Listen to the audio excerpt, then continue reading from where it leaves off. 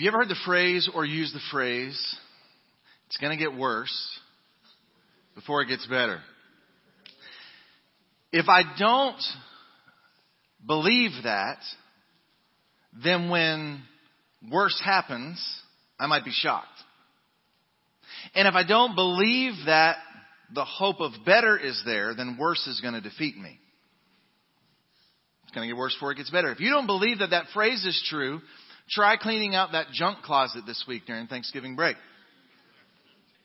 Because a loved one will undoubtedly walk in 30 minutes later and go, this looks worse. And you'll say, it's got to get worse before it gets better, right? Or if you don't believe me, try remodeling a nice room in your home. It is going to get worse before it ever gets better. That's true of our health as well. I remember back in 2015, I had back surgery. I'd never even had my tonsils out. I'd never had any kind of surgery. My first ever surgery was they put bolts and pins in my spine. It's quite the doozy, right? And I got home and thought, this is worse. But they had warned me, it's going to get worse before it gets better. That tends to be true with a diet. I know it's Thanksgiving week. We shouldn't talk about a diet. But usually when you first start a diet, you're like, this is impossible. And then you get a routine. It's definitely true with working out, right? There ain't no sore like that first week sore when you start working out. It's got to get worse before it gets better. That's just a part of life. That's also true when we start addressing heart stuff. Some of you have sat in my office and you've heard me lovingly warn you, if you're going to really start tackling these demons in your life, it's probably going to get worse before it gets better. The greatest stories that have ever been written have that theme in them. Every great novel, every great movie, every great play, there's got to be tension before it gets resolved, right? Some of the greatest stories ever told. Listen, it wouldn't be the same if Lightning McQueen hadn't been stranded in Radiator Springs.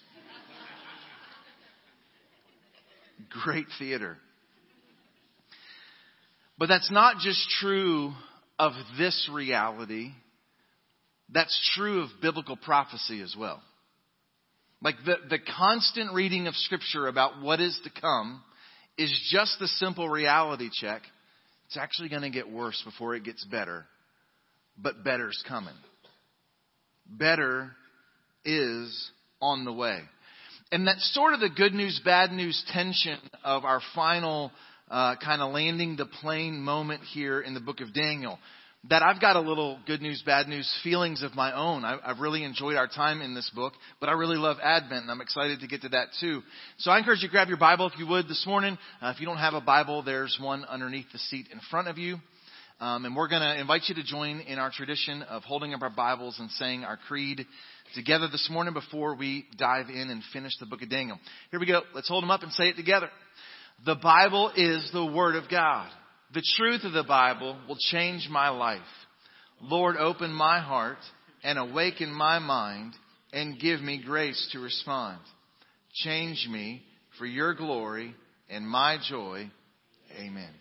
Please turn to Daniel chapter 10. It's page 700 if you're using one of those Bibles from the seat in front of you. We are not going to read all of the text that we are going to cover today because we are finishing chapters 10, 11, and 12 today. Most of the other chapters that we've been in, we've done a lot of reading this morning. We're going to hit some high points because yet again, we kind of said this last week, we don't want to miss the point by getting distracted by some rabbit trails. That would be quite the tendency. But these 3 chapters really could be one chapter. If I had been on that committee that day, I'd have said, no, this is one chapter. This is one thought. This is one idea. They're definitely one unit. This is the record of Daniel's final visions. And here's the thing. It's going to get worse before it gets better. There's both some good news and some bad news here. And within the details, some of you really want to let's kind of, nerd out on the details. And while we're not going to do that today, here's why. The point of this kind of is the most important thing I could say to you today. And I don't want to miss the point. The point is the point. The great reformer Martin Luther said this about this unit, these passages, chapter 10, 11, and 12 of Daniel. He said this: Daniel concludes the record of his visions and dreams on a note of joy, pointing to the coming of Christ's eternal reign of glory. And then he said this: Whoever wants to study them, these visions and dreams, profitably, dare not focus his attention on the details of the visions and dreams, but seek comfort in the Savior, Jesus Christ, whom they portray, and in the deliverance he brings from sin and its misery. Jesus is the point of this, like with every other passage and every other text. J.D. Greear about this passage said something interesting, which is a good point for me to pause again and again publicly acknowledge how helpful J.D. Greear and Skip Heitzig's pastoral heart in this book has been for me to see this through the lenses of the people of God today. But he said, if you listen closely in these details of these prophecies, you will hear the footsteps of Jesus as he begins to run through the corridors of history towards us. Coming first to a manger in Bethlehem, and then ultimately to the throne of the Ancient of Days. So we want to look for his footsteps. The good news, like a lot of things in life, start off with some bad news. Verses 1 through 3 of Daniel chapter 10. In the 3rd year of Cyrus, king of Persia, a word was revealed to Daniel. His name was Belteshazzar. The word was true, and it was a great conflict. This is not the point of where we're going to go today, but I just can't acknowledge that sentence. Often today we assume if there's conflict, it can't be true. We just want life to be more magical and roses and sunflowers than that. And I love the honesty of this. It's true. And there's some conflict here. Daniel understood the word, had understanding of the vision, and then he begins to talk himself. In those days, I, Daniel, was mourning for 3 weeks. I ate no delicacies. No meat or wine entered my mouth. Are we really reading this on the Sunday before Thanksgiving? Nor did I anoint myself at all. He didn't take a bath for 3 weeks. For the full 3 weeks. Ooh. That's some serious bad news. That's the opposite of Thanksgiving week. Now here's the thing about this news that rattled him so bad that he lost his appetite for 3 weeks. And part of the reason that we're not actually going to read all of this passage is he is getting a vision again of what we've already unpacked. He's going to get a vision again of these successive kingdoms. So if you've not been tracking with us in the book of Daniel, all of those sermons are on our YouTube channel. You can go get caught up with those if you want. But one of the themes, like many of these visions for these pagan kings and for Daniel personally, have had to do with kingdoms. And here's why. Because it really wasn't about the earthly kingdoms. They were moving towards spiritual kingdoms. Right? These visions begin to unpack and unfold. Daniel's in the midst of Babylon, the greatest kingdom the world had ever seen, the strongest kingdom the world had ever seen at that time in history. And the prophecies were, hey, this greatest kingdom that's ever existed is really fragile. It's actually not that secure. As a matter of fact, very quickly, the kingdom of the Medes and the Persians is going to overthrow it. And it's not going to be very long before Alexander the Great is going to make a great mess of his kingdom. And the kingdom of Greece is going to rule here. And then it won't be long that the kingdom of Rome is going to conquer this and most all of the known world at the time. These kingdoms are just going to continue to be taken over one after the other. But then a spiritual kingdom is going to arise, the kingdom of the Antichrist. But then another kingdom is going to arise that's going to once and for all put an end to all the temporary kingdoms, because the kingdom is finally going to reign of the King of Kings. The kingdom of the Lord of Lords, the kingdom of the Ancient of Days is coming, make no mistake. And so these little kingdoms that look so powerful yet are so quickly overtaken are meant to be a picture to an unshakable kingdom that's coming. That's the point. In chapter 7, we have a kind of a physical representation of the spirit of the Antichrist in this one ruler named Antiochus Epiphanes. That he would be sort of a vision, and he did indeed come to power around 160 BC, but he was a picture of this future ruler who would be much worse. And the reason that's important is because Daniel's vision here today is Antiochus Epiphanes or Antiochus Epiphanes until all of a sudden, towards the end of chapter 11, verse 36, he starts talking about a different king from the north, which is not where Epiphanes was from. There's this other king, and he's now talking about the Antichrist. And this is important for us to notice in verse 36 through 38. The king shall do as he wills. So he's going to have a lot of authority and power. He shall exalt himself and magnify himself above every god, and speak astonishing things against the God of gods. He will blaspheme the one true God of the Bible. And in his blasphemy, amazingly, he shall prosper. Till. Okay. So like if you're an underliner, note taker, you can circle, underline, highlight, and put even a little drop of blood right there on till. Thank God for till. He's going to prosper till the indignation is accomplished, for what is decreed shall be done. He'll pay no attention to the gods of his fathers or to the one beloved by women. It's a reference to the coming Messiah, who would be the weirdest ruler they'd ever seen because he valued women as much as he did men. That's a beautiful messianic prophecy there. He won't pay any attention to any other god. He'll magnify himself above all. He'll honor the God of the fortress instead of these, a God whom his fathers did not know. He'll honor with gold and silver and precious stones and costly gifts. And the point of all of that, the reason it's worth noting, is this sounds sort of like the idea mentioned in chapter 7 where Daniel was like, he's going to have eyes that are like human eyes, but there's something else going on here in the spiritual realm.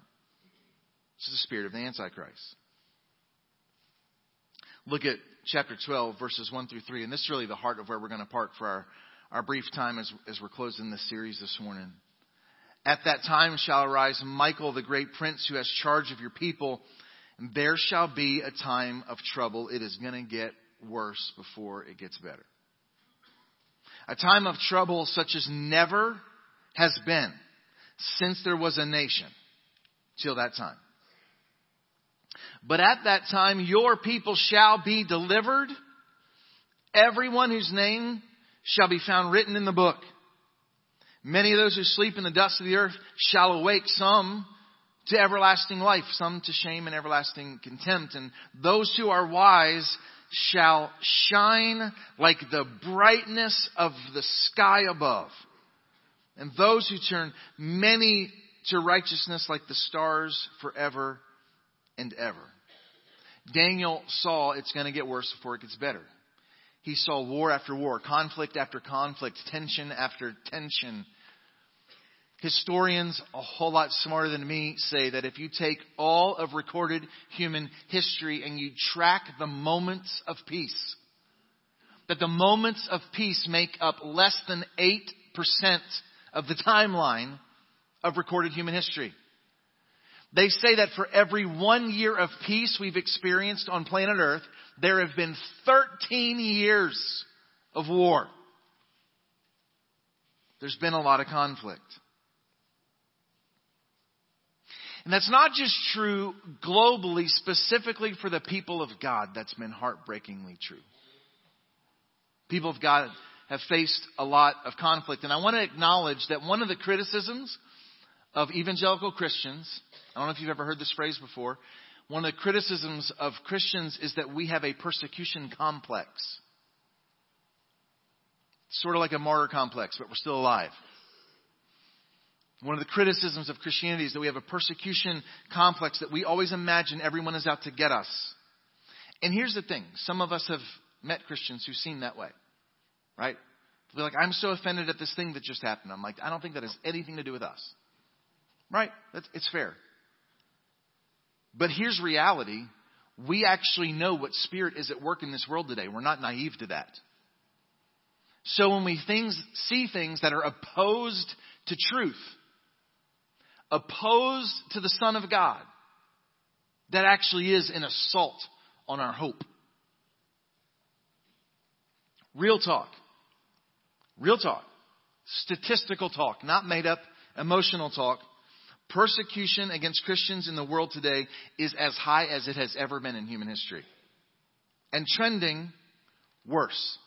There's an organization called Open Doors that statistical research. They do incredible work across the globe to track persecution of the church in the world today. And here's what their research reveals. This is brand new, like fresh numbers. They just released last year's numbers. It took them 10 months to do this research. 312 million Christians in the world today live in places where they experience what they call high levels of persecution. Not somebody said something snarky on your Facebook page because you shared a verse. High levels of persecution. 312 million Christians. That's the highest in human history. Their research says that 1 in 7 Christians are persecuted worldwide. For context, 1 in 7. That's amazing to me. Most of you are sitting on a row that has about 12 seats in it, so count 7 of you. 1 of you would be in what's considered a high level of persecution in the world today. This number startled me, to be honest. Their research says that last year we know of 5,621 believers who were martyred because of their faith in Jesus Christ. Not Christians who happen to lose their life because they're in a difficult place. I mean, they were martyred because of their faith in Jesus. That number is staggeringly high to me. I never would have assumed that in 2023 or 2022 was last year. Surely the world's more developed than that, right? For houses of worship, over 2,110 churches were attacked, many of which were burned last year on planet Earth that we know of. We know of another 4,542 Christians who were imprisoned because of their faith, most of which without trial, in the world today. Now, in our context today, most of us do not believe that because of our faith in Jesus, we will be imprisoned, let alone martyred. However, we do see that if you hold a Christian worldview specifically regarding sexual ethics, you will be the scourge of social media until they find something else to distract them. Right? That's just real. That's not made up. That's not perceived. That's just actual. There's a brilliant professor from the University of Houston who loves the Lord, Dr. George Yancey. As an African American, he's done study on discrimination in America. Because of his position in the academic world, he's got a very respectable and trustworthy voice. And he's combined his position of influence with his faith and done significant research about discrimination, not against African Americans, but against followers of Jesus. And this is what he said. Through extensive research, Americans were asked which faith systems were their least favorite groups in society. And I just want you to know that we won. 32% in this research of Americans said that conservative Christians were their least favorite groups in society. The research said that they liked theologically conservative Christians significantly less than any other group. I love you. The reason he found this research so interesting and profound and published it in a book is the same research asked the same thing about Muslims. Only 31% of Americans said they found them their least favorite. He said that's interesting because there's a movement that says we should be pushing back against anti-Islam worldview. And I agree with that. To judge a person because of their faith is not very American. However, he said, if we're concerned about anti-Muslim prejudice, shouldn't we at least be aware of the anti-Christian prejudice that is growing like wildfire in our country today?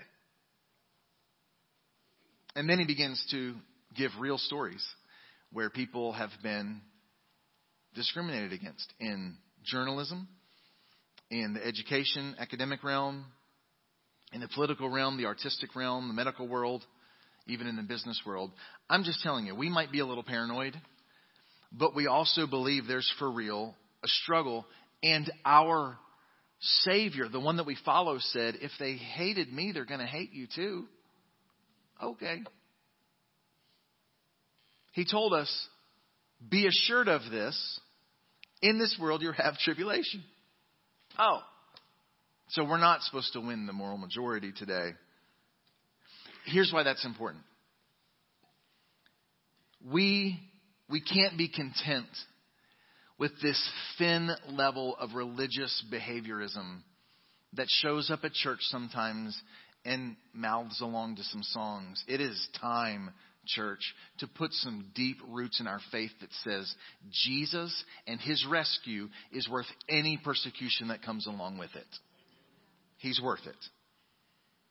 We are sending our students into a hostile world.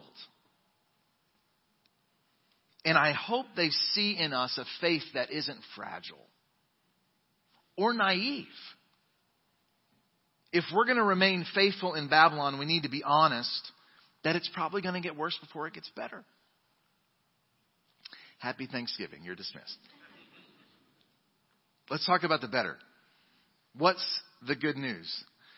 I want to give you 3 simple observations from the first 3 verses of Daniel chapter 12 this morning that I think are good news.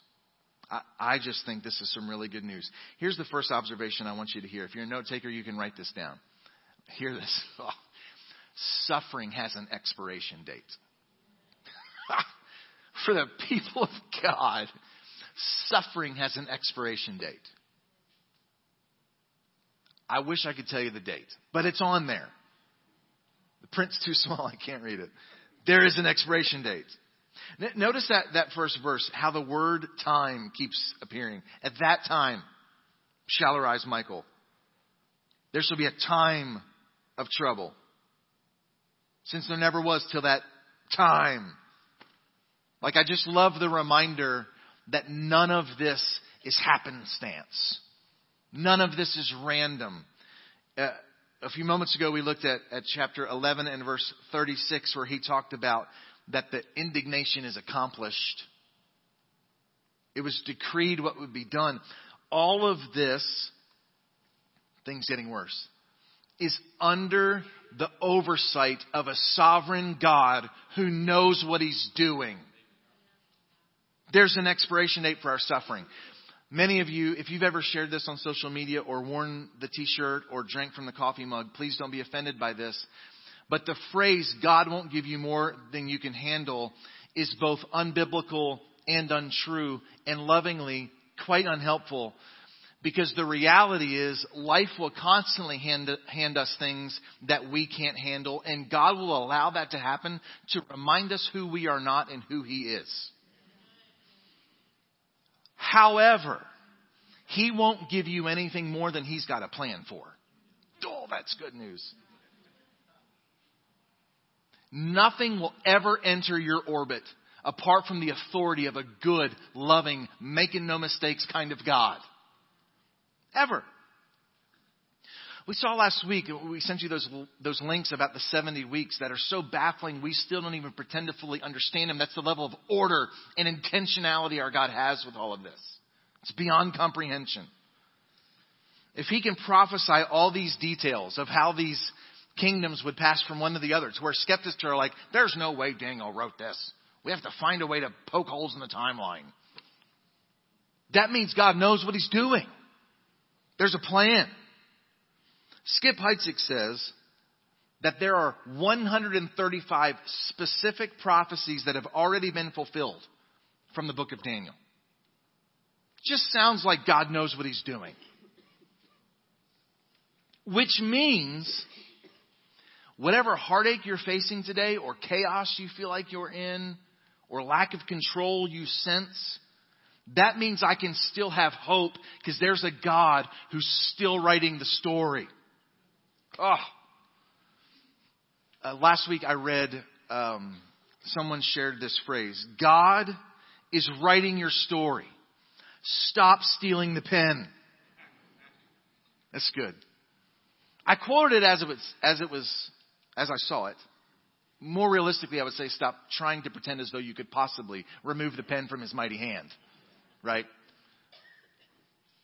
He is writing a story, and he's a really good author. Just trust him. He's not done. And even in the pain, and even in the heartbreak, he's up to something. I read the story of Steve Saint. He spoke at a conference several years ago and said something that just has to be shared in this context this morning. So Steve Saint is the son of Nate Saint, who was one of the 5 young missionaries who were killed on the beaches of Ecuador back in the 1950s. Maybe you've seen the movie or read the book, The End of the Spear. That's the story.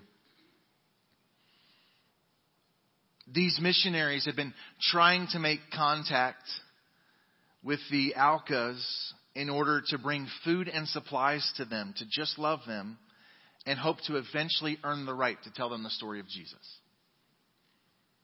They were deceived by the tribe and set up for a trap, and they were all murdered brutally. Steve Saint, who lost his dad that day, stood up at a conference several years ago and said as a young boy he struggled with why God allowed that to happen. He said, now I realize that it's more than that. God did not actually just allow that to happen. God had purpose in that pain.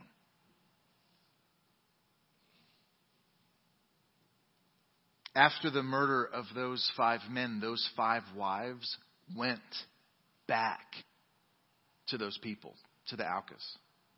They were so amazed that these widows would come bring supplies back to them that they said, we have to know what's so different about you. And one by one, that tribe began to give their heart and life to Jesus. To where a generation ago, it was hard to meet an Auca who wasn't a follower of Jesus.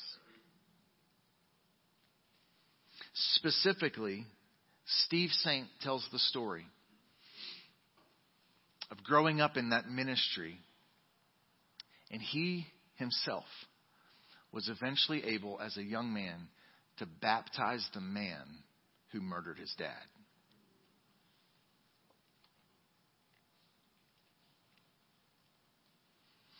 He said that man became a grandfather to my kids. The man who killed their grandfather became like a grandfather to them. And then he said this. Why is it that we want every chapter to be good when God promises only that in the last chapter will He make all the other chapters make sense? I wish it wasn't true that it tends to get worse before it gets better. I just don't want us to be blindsided by it, because better's still coming even when worse hits us between the eyes. God's up to something. He has a plan. Suffering has an expiration date. Here's the second observation from these texts. Suffering has an expiration date. Resurrection doesn't. Suffering has an expiration date, but eternal life does not. Resurrection hope does not. The end of verse 1 says, at that time your people shall be delivered, everyone whose name is found written in the book, and many of those who sleep in the dust of the earth shall awake, some to everlasting life, some to shame and everlasting contempt. Just like a time of persecution has been decreed by the authority of God, just as purposeful as there's a plan for our suffering, there's a plan for our forever. There's a plan for our resurrection. Our hope is not in this life. Our hope is not in the perfect little marriage, in the perfect little house, with the perfect little kids, with the perfect little job, and the perfect little bank balance, in the perfect little economy, in the perfect little smile. Our hope is that death itself can't rob my hope from me. My hope is in the resurrection of the dead. My hope is in the certainty that everything that is wrong will be made right. Everything that is evil and opposed to good will be defeated. It's decreed. And we want nothing more in this whole world than for you to have that hope. Not just to agree with that hope. I mean to be like guarded by that hope. And guided by that hope. And rooted in that hope. But I love you enough to point out, notice it says many, not everyone. Notice that it says only those whose names are in that book. We believe that's a reference to the book of life. The book that holds the names of every person who will inherit the kingdom of God. Here's the question. Is your name in the book? Are you on the guest list? Do they have your reservation? Right? Here's whose name is in the book. It's not the perfect church people. Like the book is not the got it together club. The book of life is not the people who don't struggle. It's not the people who work hard and do their best. The names in the book are the people who've said, I am not glorious. I have fallen short. I am a sinner. I am broken. I can't rescue myself. I can't rescue my kids. I can't rescue my spouse. I can't rescue anything. I need a rescuer. I need a savior. People who've been born again by placing their faith in the work of Jesus Christ on the cross. That's who gets their name added. And it matters more than anything in the whole world to me today. Do you know that you've had that moment? Do you know for sure you've had that moment where you said, I'm not trusting in anything to do with me. I am trusting in what Jesus Christ has done on my behalf. And that alone. When that's true, and we get punched in the jaw by the suffering of Babylon, we're reminded that this isn't our actual home. I know where my name is already written down. That's why we began this series and have frequently revisited Deuteronomy chapter 33 verse 27. The eternal God is your dwelling place. That's home. Like, man, I feel like everything's just shaking underneath me. I feel like everything's shaking. My marriage is shaking. No. Underneath are the everlasting arms. The beautiful gift of salvation for everyone is available today. We just have to know that we've received it. It's offered to us. I read just this past week, or maybe 2 weeks ago, because I was talking to one of you about this. Last year, just in the United States of America, there was over $3 billion of unclaimed gift cards. Right? $3 billion of people who received a gift card and then it didn't work. Or they lost the gift card. Or maybe they just don't use gift cards. $3 billion just left. What could be worse than that? The fact that Jesus would go to the cross on your behalf to make a way for you to have hope and us just leave it unclaimed, unreceived.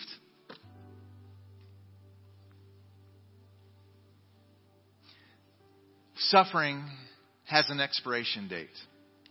Resurrection does not. Here's a third observation. And in the meantime, the power of God is available to His people. We don't have to navigate the present suffering or the future waiting apart from the power of God. Verse 3, those who are wise, those who believe in that coming resurrection, shall shine like the brightness of the sky above. What will happen because of that brightness? It'll turn many to righteousness. like the stars forever and ever. And J.D. Greer's study on the book of Babylon is called Shining, the book of Daniel, is called Shining in Babylon. Like, we're the light switch in the midst of the dark place if we actually believe that Jesus is coming again. The power and authority of the future kingdom is right now present for all of us. And when we live with that hope, it shines in dark places. Some of you this week are going to be with people that you care about very much, and they are walking in darkness.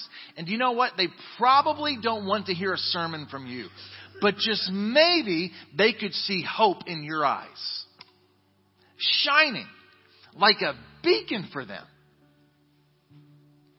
I couldn't help but think in this contrast, the idea that suffering has an expiration date and resurrection does not. I kept thinking about Romans chapter 8, verse 18. For I consider that the sufferings of this present time are not worth comparing with the glory that is to be revealed to us. It's not worth comparing. That's how good the glory is. Not that's how small your suffering is. That's how great the glory is. Not worth comparing. There's some stuff heavy on my heart today. I haven't seen a single headline talking about this, but there's a massive storm right now hitting our brothers and sisters in the Dominican that many of you have met. The church that you heard us talk about in Guerra, the church that we've been fundraising for, that P.S. in 2 weeks we have another $30,000 payment due to purchase that building with them. That church, multiple of those members have lost their homes. They've been completely flooded. They slept in that church building last night. Pastor Guito, his house is completely flooded. And I look at that and think they were already suffering. Even so, Lord Jesus, just come fix all of this. Or I think of one of the young men at the Manna Orphanage in Guatemala City that a lot of you have been to visit. There's a 9-year-old boy at the Manna Orphanage in Guatemala City named Santos. Santos is the baby brother of Angie, whose story you have heard a lot about. I was sent a message a couple weeks ago saying, pray for Santos. We think he injured his leg playing football. It's not healing. After a couple weeks, it was not only not healing, it was getting very hot. Come to find out, they found a huge tumor on his femur.